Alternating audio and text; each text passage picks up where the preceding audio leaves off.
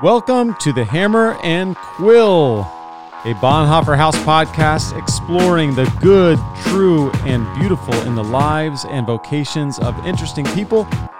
This is episode 9, a conversation about summer reading. This is episode 9 is a conversation where Michael and I are going to sit down and we are going to make some recommendations for some good summer reading, hopefully from all over the board. And so before we do that, Michael, I've got Michael here. We're here. Well, we're not here in the worldwide headquarters of the Bonhoeffer House. I'm here in the worldwide headquarters of the Bonhoeffer House. Michael, you're joining us from beautiful Floyd, Virginia via Zoom. And it looks to me like you got quite a haircut, Michael. What happened? You just got tired of it? I mean, it looks great. Raving review. Yeah. You got that haircut that looks like you got tired of having hair. Yeah. It started to get warm and I was doing stuff outside and mowing the lawn. One thing led to the other. So, yeah, I'm just ready to. You just set that. Set those clippers on. Set those clippers on a what it looks like a number 6, and you just went over. Just bzz. Nah, this is an 8. This is okay. As long as you could get it. As long as I can get it. I just have thick hair. So yeah, you established that in a previous episode. Yeah. I thought I established in a previous episode that I had fast growing hair. Oh, I think you're right. I think you just happen to brag about your hair a lot. Yeah. The mustache is looking good too. Is in you come from the hair industry. That's right. Yeah, I should have better hair than I do. Just based on my upbringing, my family. Yeah. Do they let you know that? Do they know that I? No. Do they let you know that? Oh. You should have better hair than you do. No, they're very supportive of most of everything I do. So they're awesome. They don't critique me on my hair decisions or things like that. So good. Well, and they'll probably be listening too. So shout out Whirl family, Whirl Hair Empire. Yeah, really, it's the Russo. I know the Russos. The Russos. At least Pops Russo is who started the dynasty, the hair dynasty, the hair mafia dynasty in 757 area code. That's right. Well, last week Rudy and Kelly. Last week we had quite an episode. Right, we had Charles Wilson on. You know what originally we conceived of as a bonus episode. As a matter of fact, Michael, you and I, we thought this would be a short conversation. We'll just grab Charles. We'll grab 30 minutes, and we'll ask him for give us some thoughts about how do we think well and Christianly. How do we respond Christianly to the news of racial injustice in our land? And what we thought would be a quick bonus episode really turned into a robust and full and still it still feels like it's like 1/4 of the conversation we could have and maybe should eventually have. But man, what a joy it was. What a blessing. I was learning things in the conversation. I've gone back through it, re-listened to it, and really benefited from that time with Charles last week. And so, how about you? How was it for you having that conversation? And have you had conversations with folks since then about it? Yeah, it was great. And I totally agree. It felt like we were kind of just getting in to the meat of the conversation. And I particularly have kind of latched onto, Charles talking about the intention that went into the white community in particular taking steps away from the Black community, and how, which is not unique to Northwest Roanoke, where he's, his context is, it is a pretty there was white flight out of Northwest Roanoke. There's, there in Melrose and in that area is it's a challenging place to live and do ministry. But that idea of white flight from urban areas is not unique to Roanoke. Right. Right. And so, hearing him talking about that intentionality that went into those decisions, and then flipping that around and saying, why would we think that it wouldn't require the same level of intention to, or really even more, to create the unity and particularly, for our context, the revelation, gospel unity, gospel diversity that we are hoping for. Why would we imagine that it wouldn't take the same level of intention? And so that's kind of stuck with me. And so I've been thinking a lot about intentional learning, intentional listening, intentional reading. Like what can all of those things look like? Intentional confession and repentance. Just been thinking a lot about how can I be, not only someone who's personally practicing intentional steps towards people who are different than me, towards the Black community in particular. But how can I be a voice that's helping to encourage others? Hey, let's do this together. Let's take intentional steps. So that's kind of what's been sticking with me. And I have had a couple conversations. Had a conversation with my mom and dad. I've had a conversation with my sister. I've had a conversation with my mother-in-law. And then just with a couple of the guys in my community group, which has been cool. It's been cool to hear from all of them and get to have, just snippets of conversations here and there. Yeah, I've been encouraged. The most, that episode has led to the most follow-up conversations, and mostly they've been really fruitful and positive. And I agree with you, Michael. As I re-listened and thought back over the conversation, the idea of intentionality and in a kind of embodied presence, proximity was a word he kept using, was really helpful for me, because part of why I wanted to have the conversation is judging by my friends and truthfully, social media friends aren't really friends, right? Judging by the people that I know on social media, follow, and there's really, one day it's say more, the next day it's say less. It's do something or don't do something, say something or don't, and really it can become very like, oh geez, what do I do? Am I supposed to speak up, or am I supposed to be quiet and listen? And so having that conversation with Charles and really considering the ongoing integrity of life, of intentionality, of proximity, of stepping into relationships with intention, mattering more than in the moment. Like how do I respond in public, in the moment, about something that's big news, but if the only time I'm ever doing anything is speaking out on Twitter when there's injustice, then that's a problem. And so that to me was a huge, helpful takeaway. Yeah.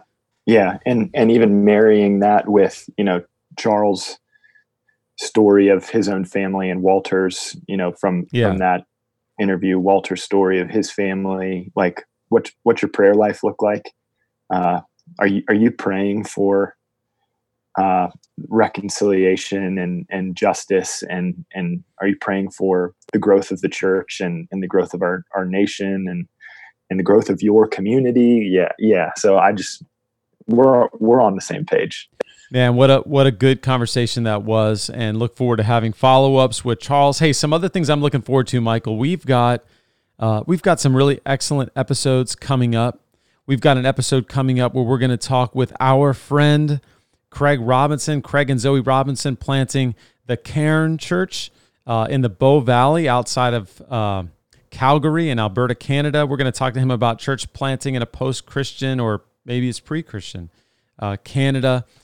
We've got Reese Bazant. Dr. Reese Bazant will be joining us in June to talk about mentoring, which he's written about, talk about theological formation. He teaches in a seminary and mentors quite a few young men and now not so young men that are in pastoral ministry. We've got also in June, Dr. Jerry McDermott will be joining us. Jerry just retired like weeks ago, just retired from his post as the chair of Anglican Divinity at Beeson in Birmingham, Alabama. Before that, he was teaching at Roanoke College. Jerry is such a unique person because he's like a thought leader in multiple different and unrelated theological worlds. So he's the guy on Edwards. Now he's the guy on Israel and a new Christian Zionism. He's a world religion scholar. And on top of that, he's written on stuttering, famous stutterers. So we're going to have Jerry on, and we're going to really dive into his career as a theologian. Now he's retiring. And so just want to pick his brain about what's his path been like, get advice from him on up-and-coming theologians, for up-and-coming theologians and pastors. I'm excited. We've got Hannah Anderson, the author of All That's Good, Made for More, many other books, and an upcoming book on God through natural revelation. And so excited to have her on. She's a friend of the Bonhoeffer House. She's local here in the Blue Ridge Mountains, and excited to have her on. So got a really fun slate coming up here on the Hammer and Quill, which is a podcast where we're diving into the good, the true, and the beautiful in people's lives and vocations, really using Philippians 4:8 as our matrix, right? That's like our key for our kind of guide for our curiosity into the lives and vocations of our guests. Philippians 4:8 tells us that, brothers, whatever's true and honorable, just, pure, lovely, commendable, excellent, worthy of praise, think about these things.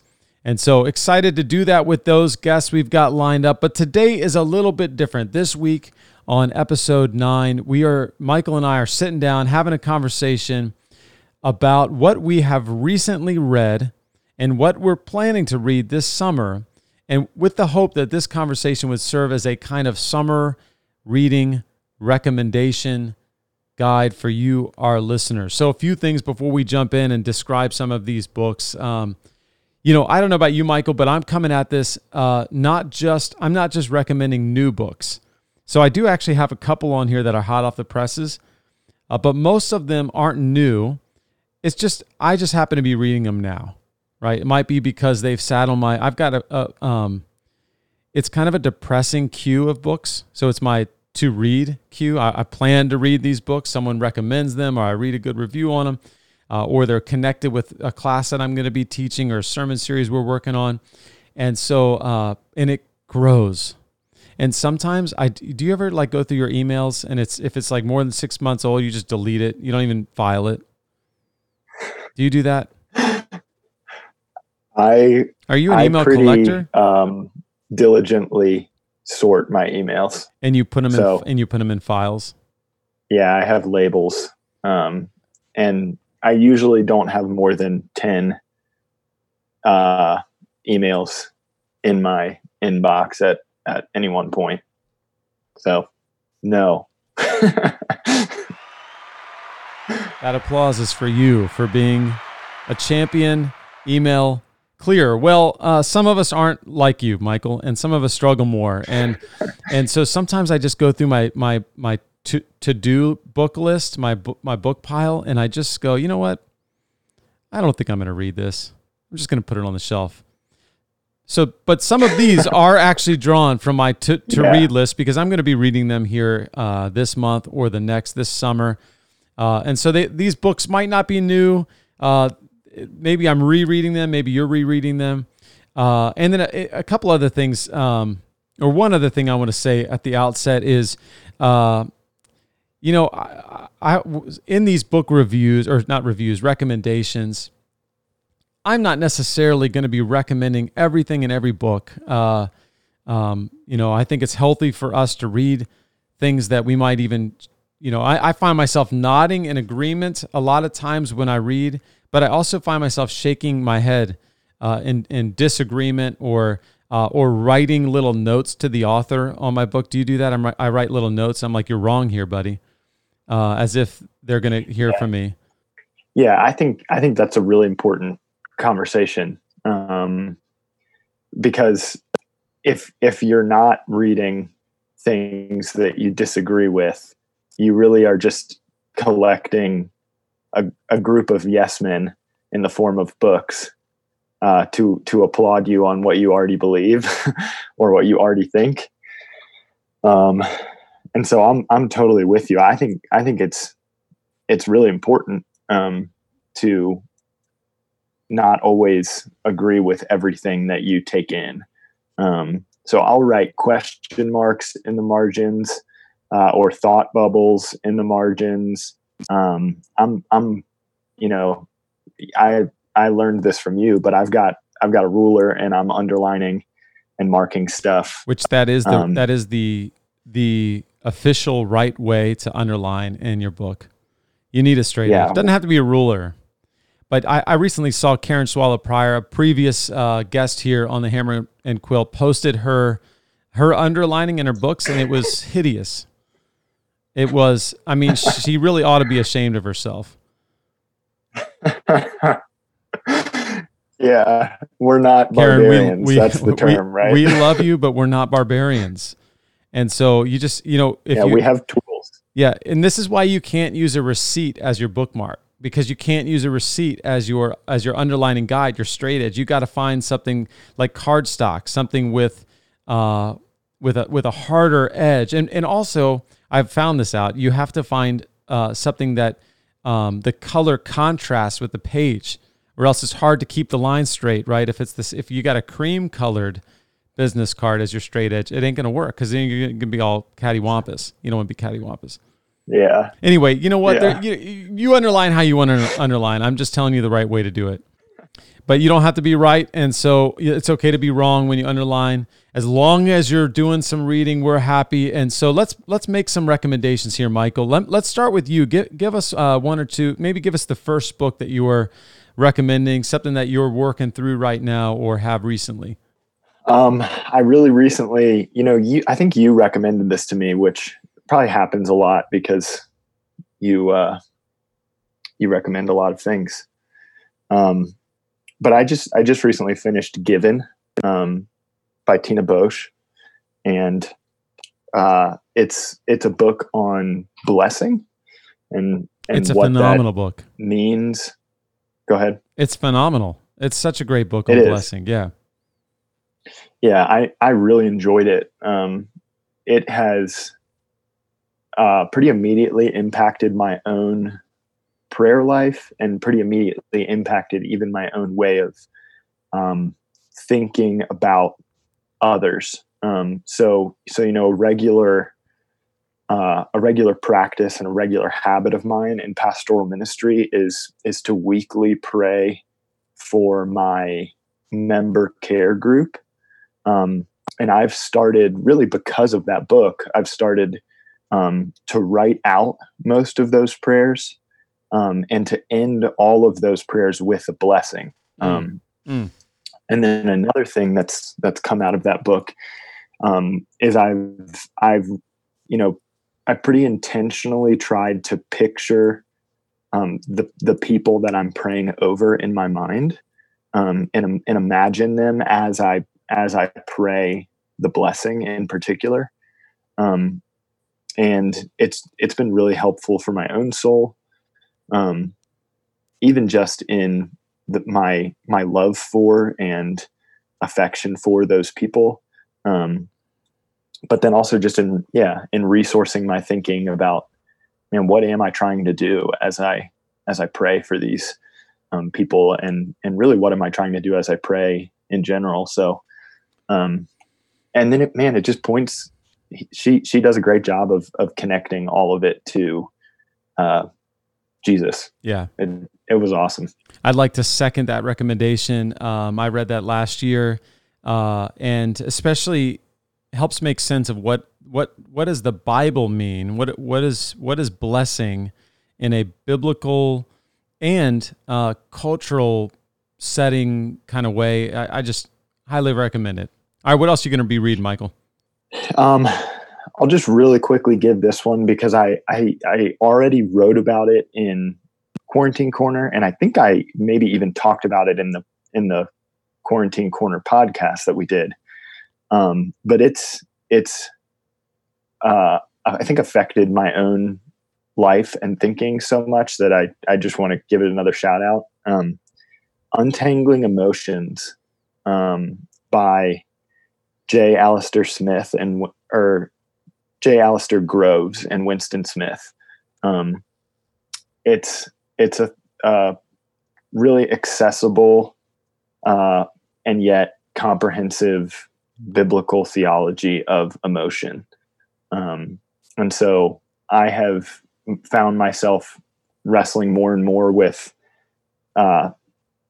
just the role of emotion in the Christian life. I think particularly in our cultural moment, we are a high emotion people. And so I've just wanted to know how to think well about that. And this book was really helpful for me. And I myself tend towards stoicism. I tend towards, let me just kind of keep my emotions at bay, keep them masked, and not deal with them.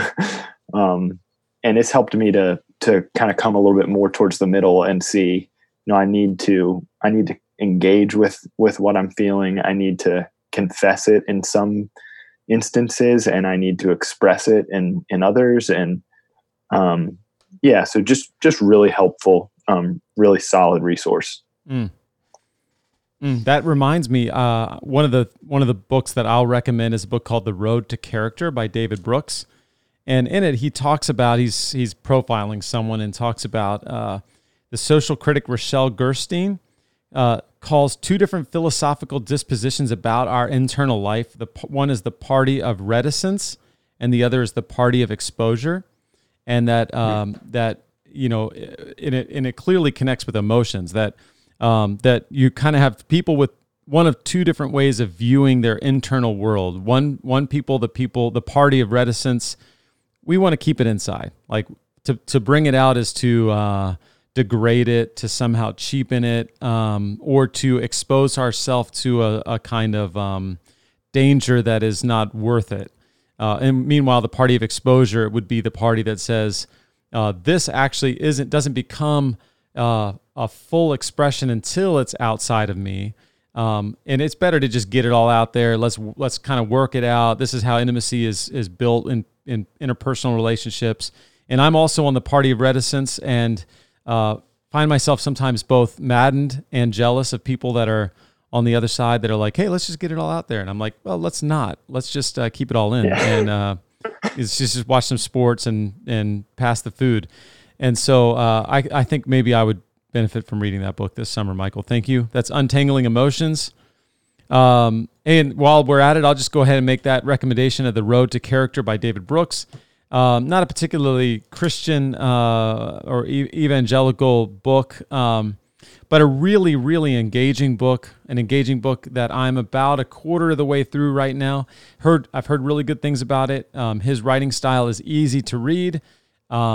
He's a professor at, I believe it's Harvard, writes for the New York Times, and really just talks about quite a bit about the type of life it takes of habitual practicing of virtue in order to gain character, to become a man or woman of character. And so, recommend it. I think The Road to Character would be a book that you could read, say, on vacation. It's not super light, but it's also not going to be, you don't have to sit there with your ruler and your pen and slow down super slow. You can just kind of read through it and engage with the stories he's telling, the people that he's profiling.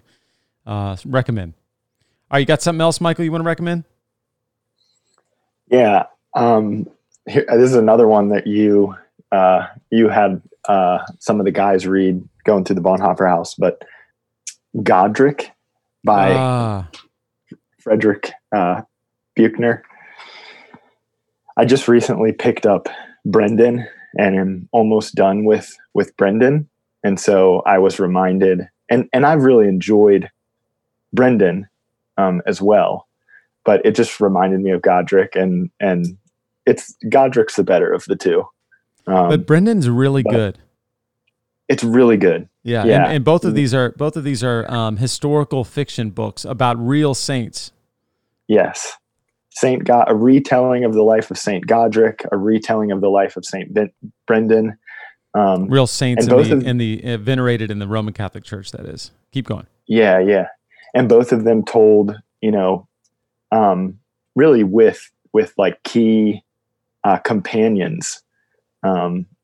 Godric is told to Reginald, the monk assigned to write Godric's hagiography, saintly biography, which Godric torments him throughout the whole novel. It's so funny and so good.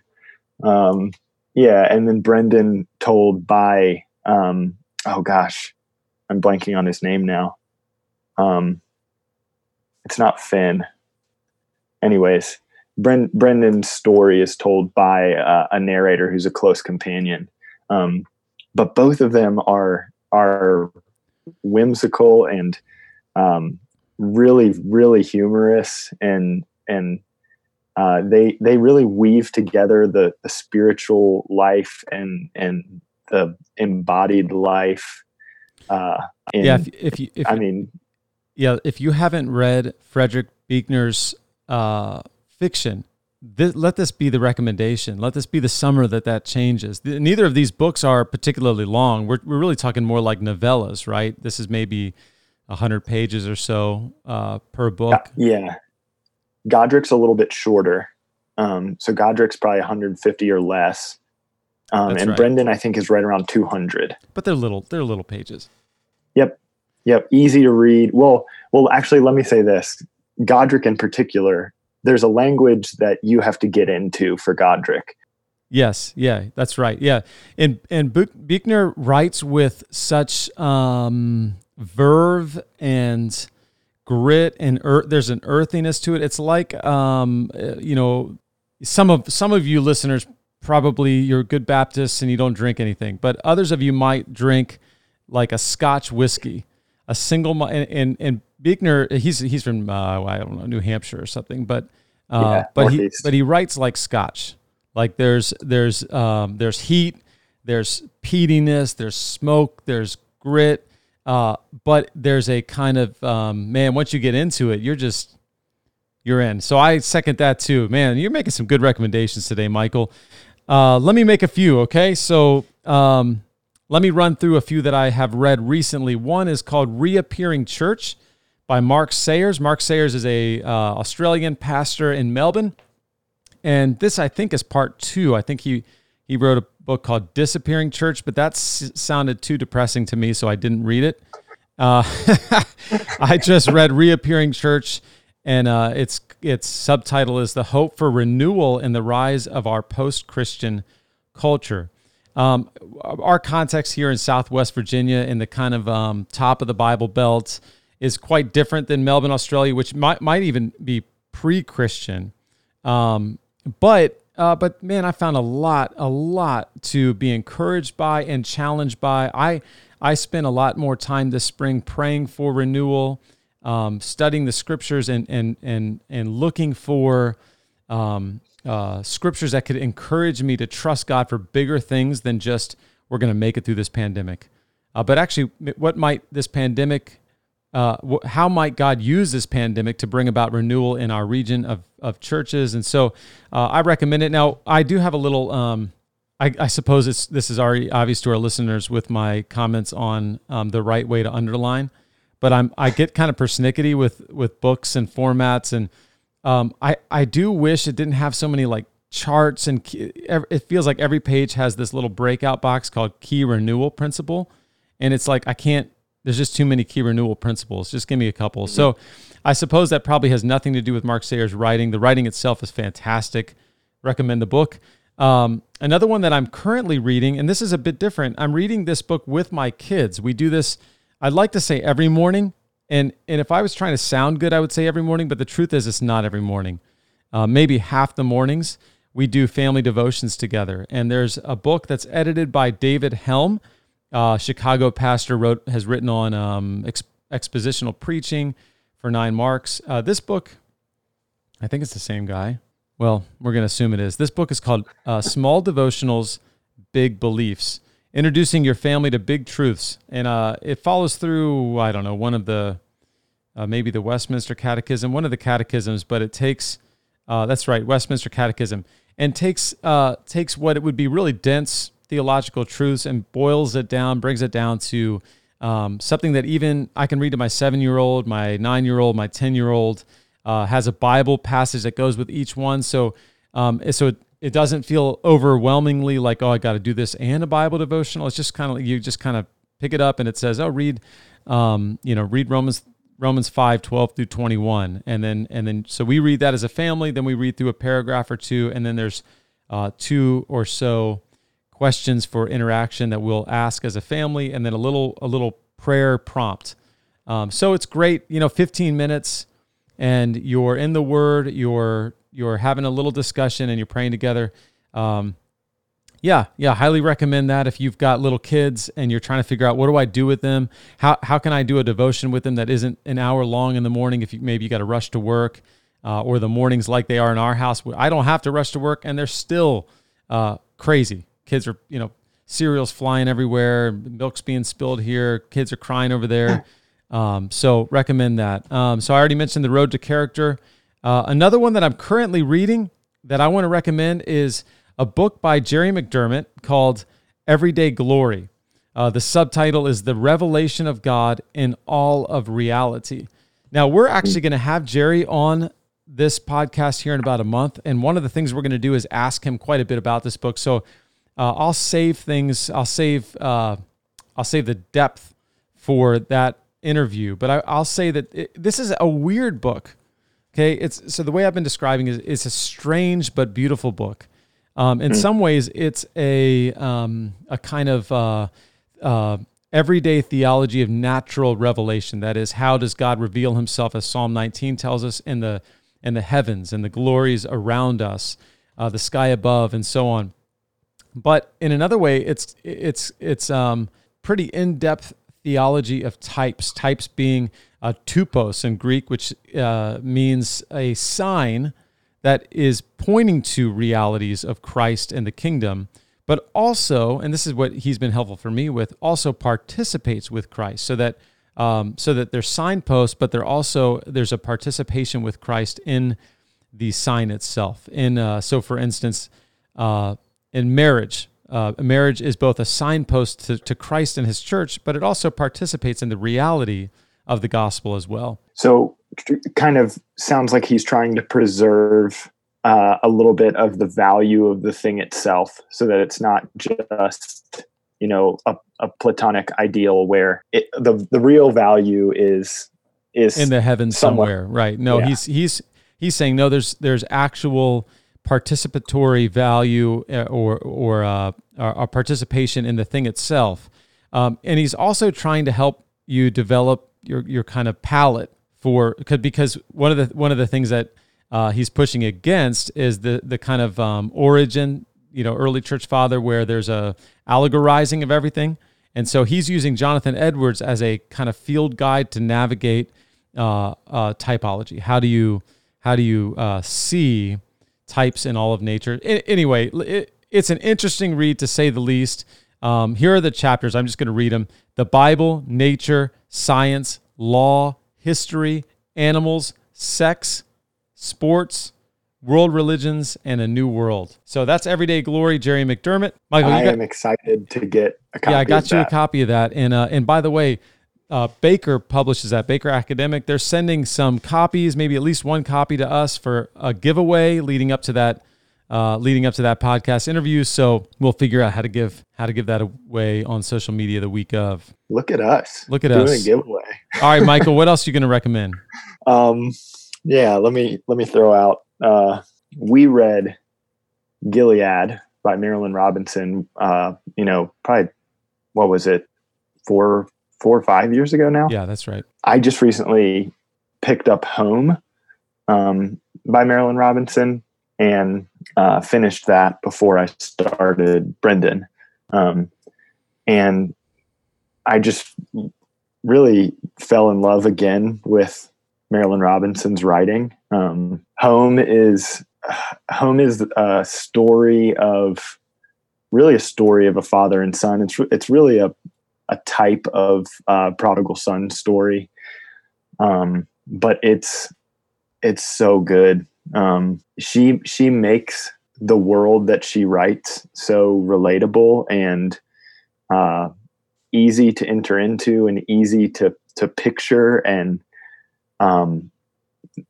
just the way that she unfolds levels of complexity in the characters that she writes is really compelling and beautiful. And I found myself with, they're the same characters from Gilead, a lot of them, and so I found myself seeing new sides of the characters. And right, is this the third? Is this the third book? Does it go? Or is Lila the third book? I think Home is the second book.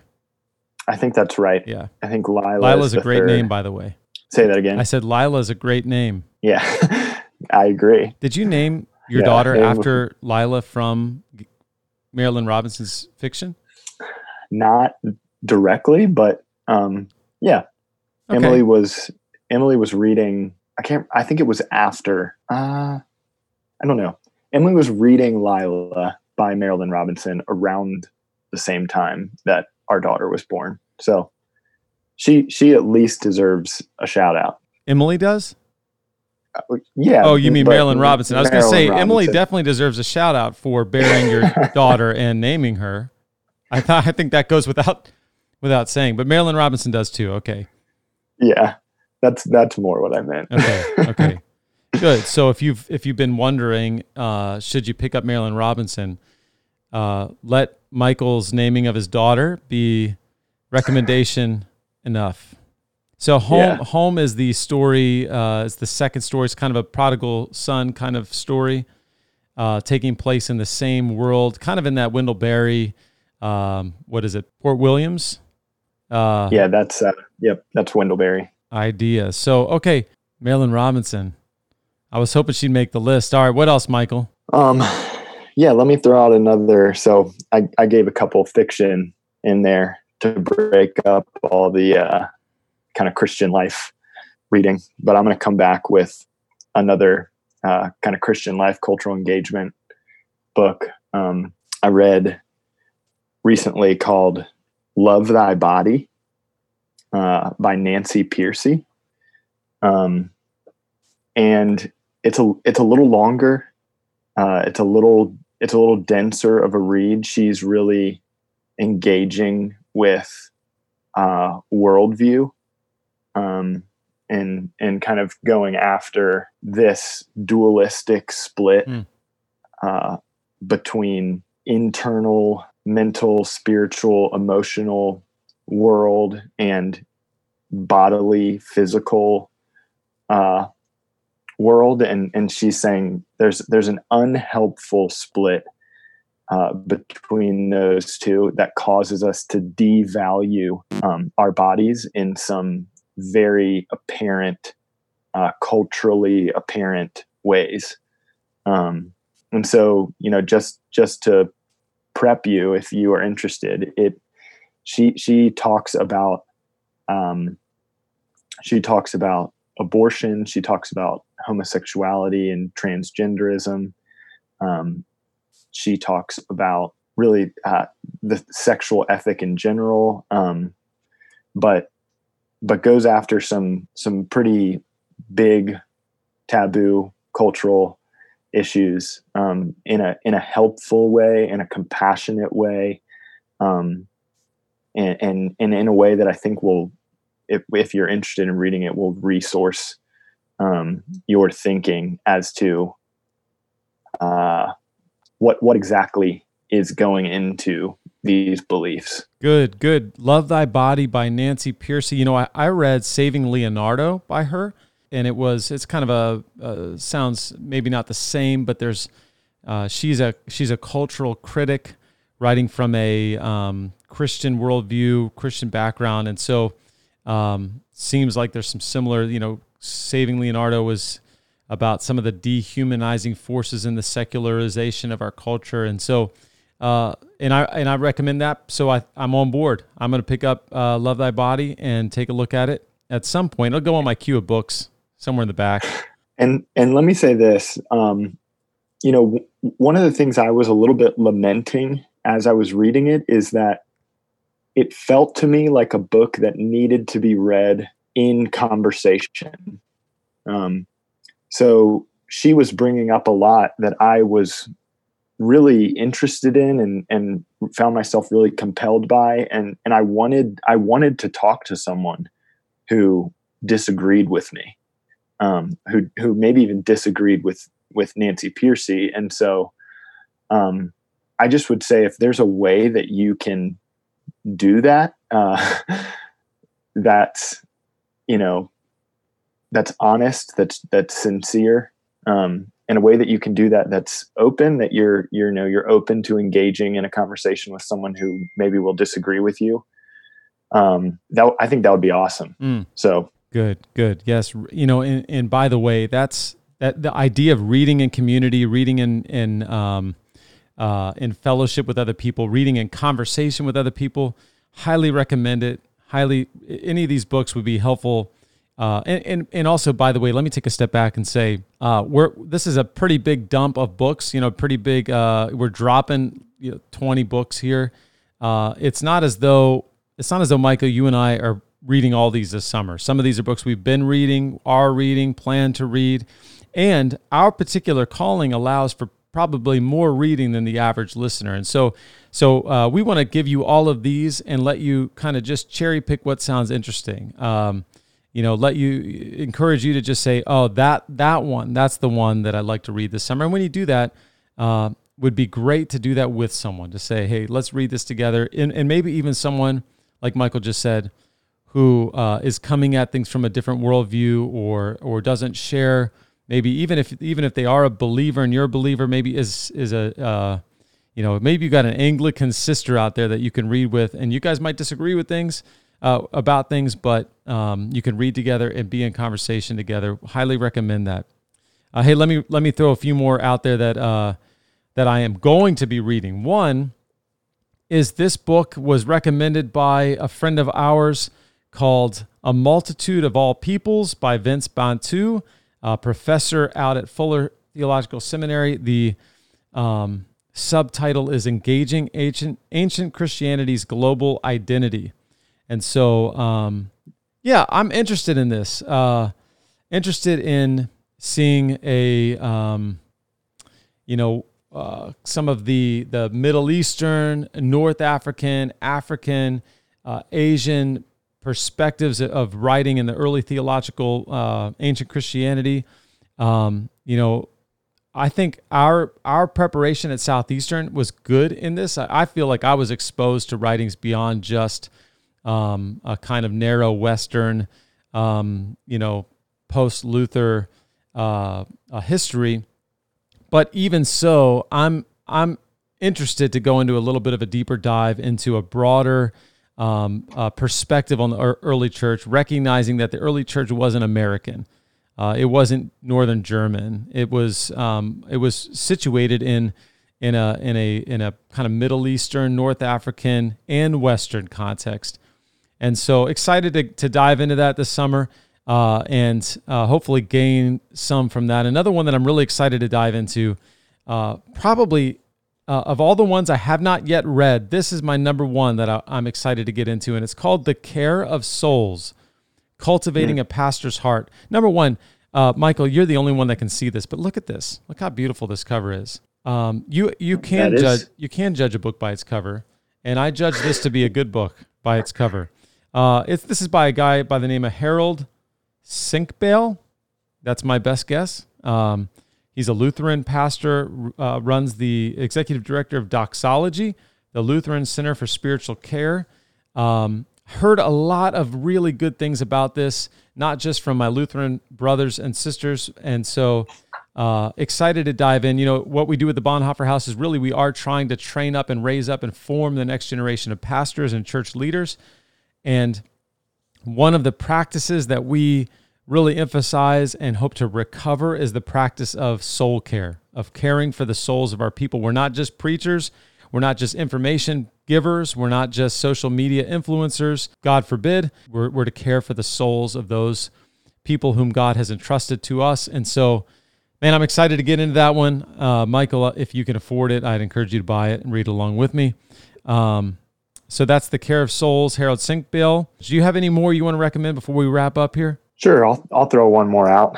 I've been trying to read pretty broadly for pastoral ministry, and so that's why the book on emotions and the book on blessing, the book on love thy body, cultural engagement with those issues, and so one other area that I felt like, man, I just don't really know much when it comes to this is economics. And so I found a book called The Economics of Neighborly Love by Tom Nelson, who I forget the name of his ministry, but started a ministry that basically is helping churches to engage their communities for the common good. So it's a ministry that talks about wealth creation and job creation and things like that. And so I think yesterday or the day before just finished that book. And so I haven't totally had time to process all of it, but really enjoyed it. He is pushing for the church to be connected to their communities in tangible, meaningful ways, while, over communicating the importance of staying connected to the most important reality of people being reconciled to God. And so he's pushing for, hey, let's care about the economic flourishing, the physical flourishing of our communities, while not losing sight of the fact that why we want to do this is so that they will be restored and reconciled to God. So really enjoyed it. It was, I felt like it was a good balance of theological and practical. So he built a pretty solid foundation, and then had really helpful practical ideas for what that could look like to invest in your city and your community. So good. Economics of Neighborly Love. Good. Yeah, I have not read that book. I know Tom Nelson, I think he's a head pastor in Kansas who he founded and runs an organization called Made to Flourish. Yep. And so that's what you're thinking of. And cool. Yes, that sounds really interesting. So you have a guy who's got a pastoral vision for what flourishing means, but also going beyond just what may be typically considered to be pastoral concerns like within the church, but actually into what does flourishing look like every day for every person in the community. I love that. Okay, any last books you want to recommend? And then I'm going to close out with a few of my own. You've got, sure, I'm looking at a list here. You've got a nerd book on here. I was going to say, I'll throw out my nerd book. I love, this is a book that you would wear a cloak of invisibility while you read. Yeah. Yeah. Or maybe you'd be in some kind of, mystical forest or something. Is there a guild that you are in when you read this book? Yeah. Yeah. Yeah. Make sure that you read this with a fellow guild member. But yeah, I love books like Lord of the Rings and, even to maybe a lesser nerdy extent, Chronicles of Narnia. But I've heard this recommended by so many people, and it took me a long time to get around to, but I finally am. It's next on my list. So it's called The Way of Kings by Brandon Sanderson. And if that doesn't sound that nerdy, yeah, tell me what subtitle is. I will make you aware of how nerdy it is by telling you that it's book 1 of the Stormlight Archive. There you go. Okay. But it's been recommended to me by, a handful of just friends. Guild members? It's also been I saw it recommended on, I saw it recommended on the Gospel Coalition by they did a list of contributors, just I think it was their favorite books of 2019. And so granted, it wasn't like the 10 best books. It was like 10 people's top 10 books. But it made it onto the website. Yeah, you're not alone. Sanderson, my understanding is he's written quite a few books with quite a few readers, not all guild members, some people, a wide audience. You might convince me to read this. Go ahead. You might convince me to read this.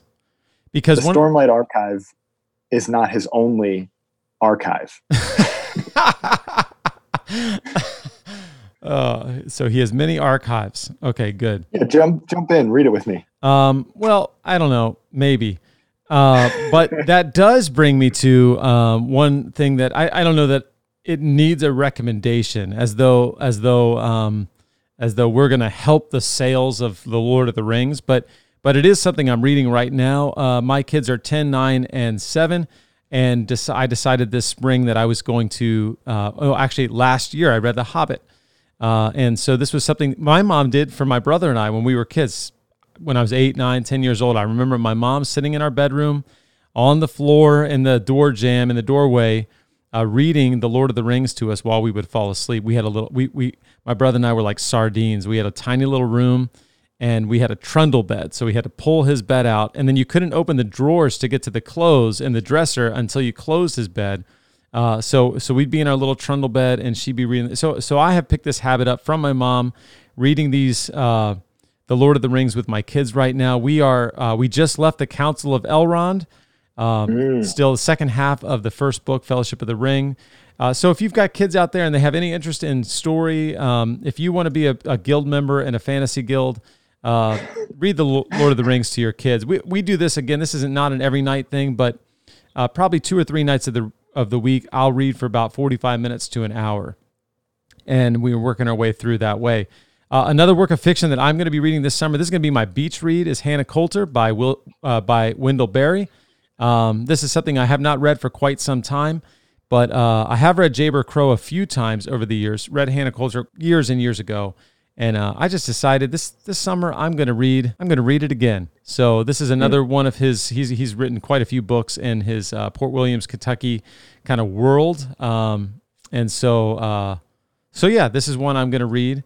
This summer. And then finally, let me close my book time, our book recommendations, with this one that I am in the middle of reading right now, and is a easy read, is an engaging read, is funny, but still a little rough around the edges. And this is a book called What Church Can Be, An Optimistic Vision, by a pastor in Boston, a church planter by the name of Matthew Cruz. This book is, we just actually on the Gospel Underground, we just did an interview with him about this book and about church planting in Boston. He's the head pastor of 7 Mile Road Church, which has planted, I think, 7 or 8 other churches. And this book, here's what I love about this book, is it's an optimistic vision about church planting and how church can be, but it's a realistic, I would say, a cruciform vision. So so it begins with death, right off but it's not like, hey, plant the church or come to church and die and it's terrible. It's more like, hey, when you plant a church or you become part of a church in a meaningful way, you're going to find a truth out. That truth is that when we die to ourselves, we actually begin to live, right? That real life can, so it's this appealing, alluring vision that also is realistic about church planting, about being part of a really connected in a local church, and how difficult it can be, how many tears there could be, how much hurt there can be. So that's one, What Church Can Be. I recommend it. We might have Matthew Cruz on the Hammer and Quill later this summer to talk more about the book. And I'm going to probably recommend my Bonhoeffer House guys pick it up, especially as they're thinking about church planting moving forward. So now, before we close this episode, we do have something that we want to invite you, our listeners, to do with us. So here we are. We just dropped about 15 or 20 book recommendations. We don't expect you'll read them all. Maybe pick one or two and read along with us. But actually, we do have a summer reading project that we want to invite you to join us with this summer. This has been one of the things we do with the Bonhoeffer House is we pick classic books of theology, and not just theology. We've done this with literature. We've done this even with kind of Christian living books like The Cross of Christ by John Stott. But going back further, we do like to pick an occasional classic work of Christian theology and work through it together. We've done Augustine's Confessions multiple times, Bonhoeffer's Cost of Discipleship, some Jonathan Edwards works. Well, this summer, we're going to be doing Calvin's Institutes, and we're going to stick with Book 1. So Calvin's Institutes, Book 1, and this is exciting for me. If you have not read, and when I say Book 1, I mean, I should say this, there's a 2-volume edition that is printed by, I think it's, I got to figure out who. We'll put a link in the show notes. I mean volume 1, book 1 of that. And so we'll link that in the show notes. If you've wondered what Calvinism is or what the Reformed faith is, this would be a great summer to dive into. Actually, go to the source. What does Calvin say? And one of the things that I'll say to hopefully whet your appetite, allure you into this book reading project is when you actually read Calvin's Institutes, especially when you get a good translation like the one we'll link to in our show notes, it is so warm and welcoming and engaging. It is not dry and dusty. It's not cold. It's not harsh. This is devotional reading this is theological reading at its best, which is devotional. So what we're going to do, Michael and I are going to take turns on our house journal blog website that kind of goes along with the Hammer and Quill. We will post a weekly devotional kind of thoughts from that week's reading. We're going to post a reading plan that will get us through this first volume over the course of the summer. And then we'll be posting things on there that have just some devotional thoughts from our reading. We'll enable the comments. I turned the comments off because I don't like comments on anything. But for this, we'll open the comments up so that if you're reading along with us, you can engage. We can have a kind of we can do our own guild, our own reading life together this summer. So consider joining us, reading through Calvin's Institutes slowly in community, in dialogue with one another. Michael, you have anything you want to add to that? Yeah. Just add, feel free if you do pick up any of those recommendations that we threw out and want to shout us out or want to ask questions as you read them, feel free to find the Bonhoeffer House on Instagram or find us on the website or just to tag along with the comment idea. That's right. Yeah, give us a shout out on social media or comment or write to us. We love to engage with you. And listen, thank you for listening. We hope that this has been helpful. We hope that at least one or two of these books has piqued your interest. We'd love to have you join us this summer reading Calvin's Institutes. And we sat down to have this conversation because we think reading broadly, reading widely, reading deeply can be really formative for us, can really shape us in positive ways. I want to close our time by reading from our friend Karen Swallow Pryor, who doesn't know how to underline in books very well, but does know how to write books very well. From her excellent book on reading well, she says this about reading: just as water over a long period of time reshapes the land through which it runs, so too are we formed by the habit of reading good books well. Well, we hope that you join us this summer in reading good books well. We thank you for tuning in to the Hammer Quill, episode 9, a summer reading recommendation guide conversation. Until next time, peace. Peace.